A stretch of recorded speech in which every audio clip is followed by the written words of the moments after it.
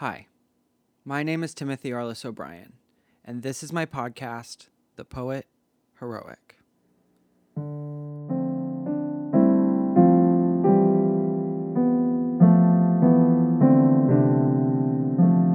Welcome to episode number 26.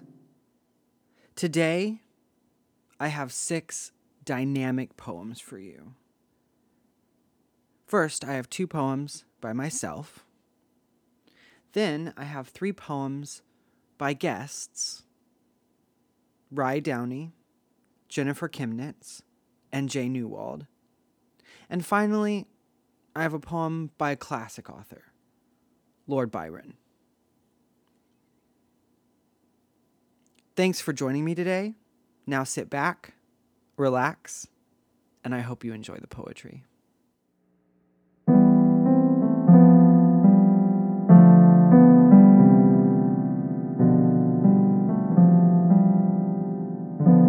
Atmospheric River by Jay Newwald. As it were, the atmospheric river embodies the realization of an old saying: when it rains, it pours. And pours and pours and pours. Precipitation equivalent to the Chesapeake in volume falling. Falling all day. Falling so to turn people screaming mad. Caught in the hot, hazy ooze of moist air and turpid feeling. The sun is burning, lost somewhere in a cumulonimbus thicket above. We open the windows to find a breeze, a reprieve from the death of spring. Yet we merely invite this terrible miasma into our home. It hangs in stasis over the living room as I try desperately to think of the desert.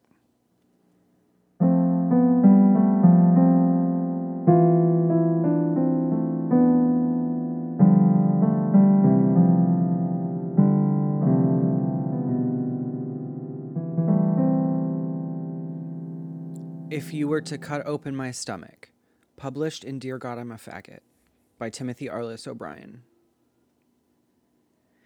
If you were to cut open my stomach, you would find a little boardroom with a little table full of people in tiny suits.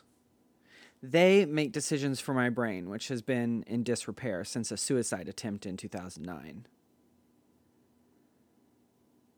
One day, I'll return. But that day isn't today. And it probably isn't tomorrow. Don't hold your breath. Don't count to 10. And please don't waste electricity. You can turn the light off. I'm not coming home.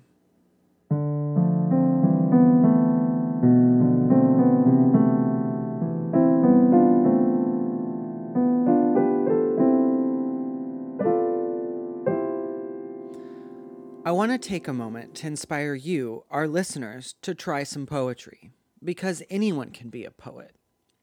This episode, our writing prompt is to pick up a pen and give me the loudest silence you have ever experienced. So pick up a pen and a piece of paper or your iPhone and tell me, what is the loudest silence you have ever experienced?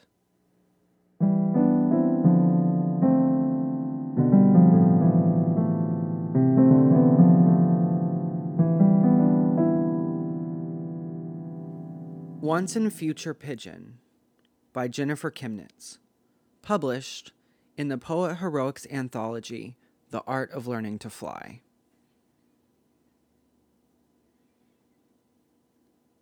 Undulating avian cloud, almost digital.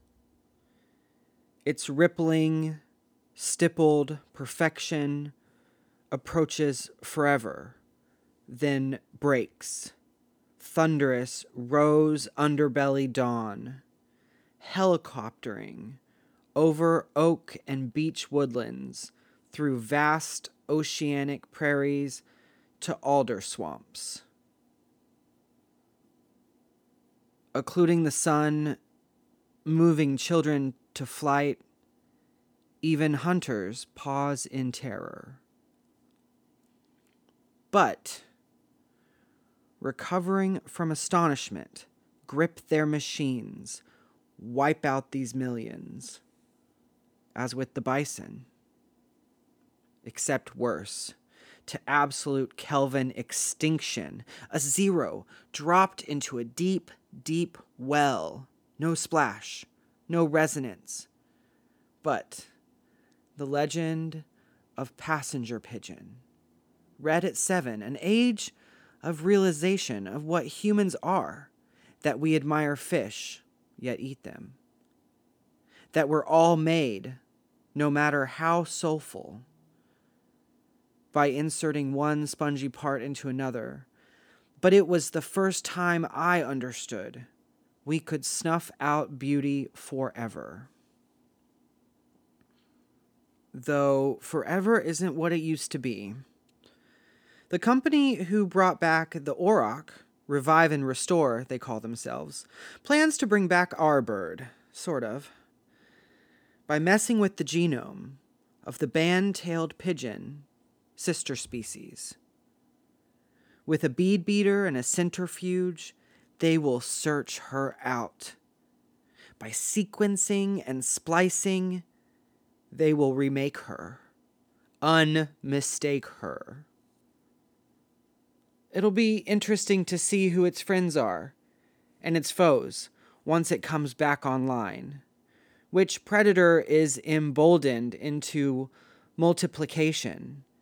What this bird now wants to eat that we also like, as we might have to fight for our avocados. If we were to bring back the mammoth or the giant ground sloth, big as a UPS truck, avos having evolved with their tastes and habits, what economic and agricultural hanging chads appear once this hole is repunched? What curious selection results? Who are you, revived pigeon? I call through time's telephone game, into the petri dish of your gestation. Pause in the centrifuge of your extraction, proto-pigeon, and ask yourself, you're not your former self quite. No specific ancestral memory moves you. Your intelligence, belying our simplistic ideas of brain case, size, and smarts. Your tiny neurons only pack in the tighter. Unlikely, then, to carry generational trauma? How will you make sense of this rebirth? Understand where you've landed because you're a new being, fresh as a robot. Whereas we, featherless demiurges, how will you know us? We don't get ourselves genociding, then Frankensteining this way, afterward fleeing from our creations, trying to kill them all over again. Invasive species ruin the sterile garden. Always missing the point, this wayward chimp. Though web threads eternally reach out to us, their synapses fitting ours, fox to foxglove. We burn them back like rainforest every time. My advice to you, passenger, is wait it out. Develop a long game, like early mammals in the age of giants. We were never meant to get anywhere. But ages pass away, and those who are left advance and collect, own all the properties. For the record, they say that early trees, 360 million years ago, dominated Devonian plant world so hard they choked themselves off their throne. Now we hand the world back to them with all this carbon dioxide. We'll see, but time enough for you, I think, to find your own circle game. Make your move. The witless are ready as ever to set the wheel spinning.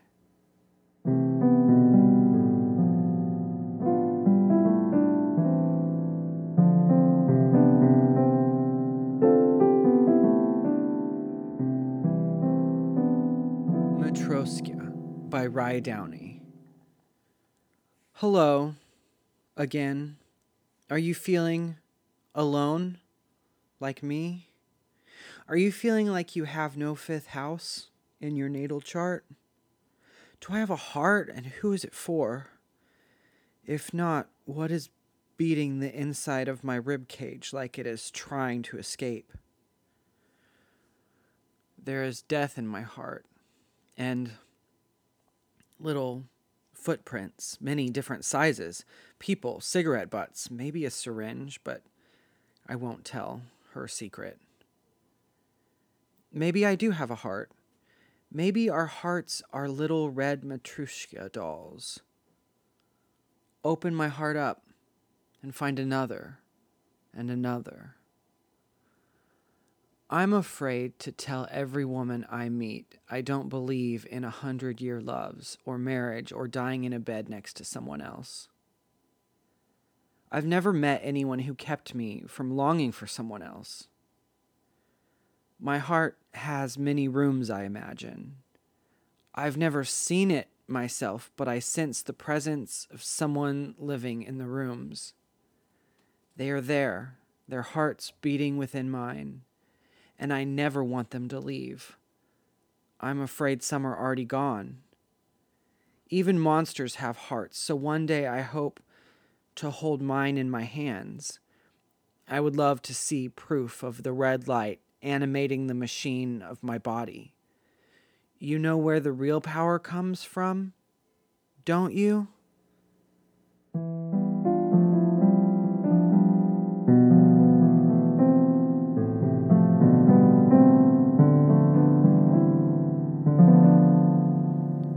I want to take a moment to share some poetry inspiration. On our submission form, we ask our poets what inspires them to write poetry. This episode's poet, J. Newald, had some very wise words. Poetry, to me, is the language of dreams. The words we use describe things no other medium can. A part of the mind, or a place, or a taste, or a smell. Experiences that cannot be had any other way. J. Newald.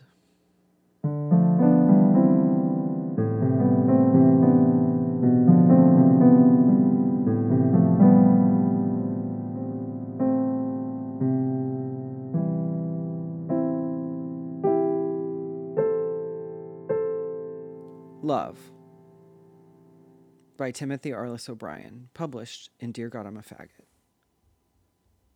Barking, biting, mad, ferocious, aggressive, and mean.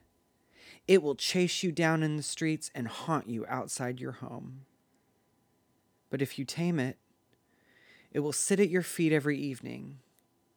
She will walk with you through danger, she will mourn with you when dreary, and she will celebrate with you when jovial.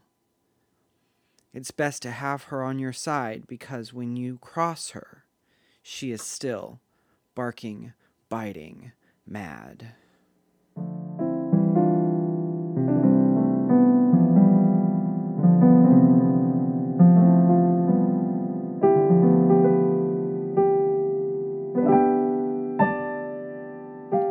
Prometheus by Lord George Gordon Byron. Titan, to whose immortal eyes the sufferings of mortality, seen in their sad reality, were not as things that gods despise. What was thy pity's recompense? A silent suffering and intense, the rock the vulture, and the chain, all that the proud can feel of pain, the agony they do not show, the suffocating sense of woe, which speaks but in its loneliness, and then is jealous lest the sky should have a listener, nor will sigh until its voice is echoless. Titan, to thee the strife was given between the suffering and the will, which torture where they cannot kill, and the inexorable heaven, and the deaf tyranny of fate, the ruling principle of hate, which for its pleasure doth create the things it may annihilate, refused thee even the boon to die, the wretched gift eternity was thine, and thou hast borne it well. All that the thunderer wrung from thee was but the menace which flung back on him the torments of thy rack, the fate thou didst so well foresee, but would not to appease him tell. And in thy silence was his sentence, and in his soul a vain repentance, and evil dread so ill dissembled, that in his hand the lightnings trembled.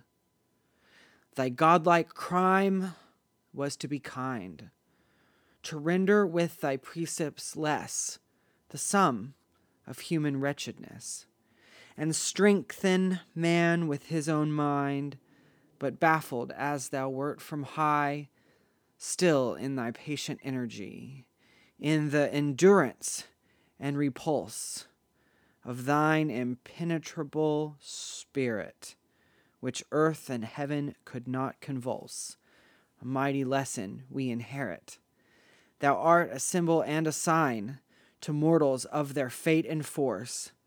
Like thee, man is in part divine, a troubled stream from a pure source. And man in portions can foresee his own funeral destiny, his wretchedness and his resistance, and his sad, unallied existence, to which his spirit may oppose itself and equal to all woes. And a firm will and a deep sense, which even in torture can descry its own concentered recompense, triumphant where it dares defy, and making death a victory.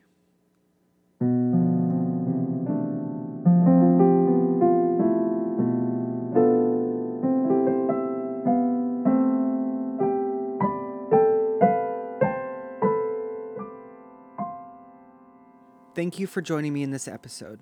More information about all the poets are in the show notes. There are also links to more of their writing. If you enjoyed this episode, please consider leaving a review, sharing this podcast with a friend, and subscribing so you never miss a poem. And remember, anyone can be a poet.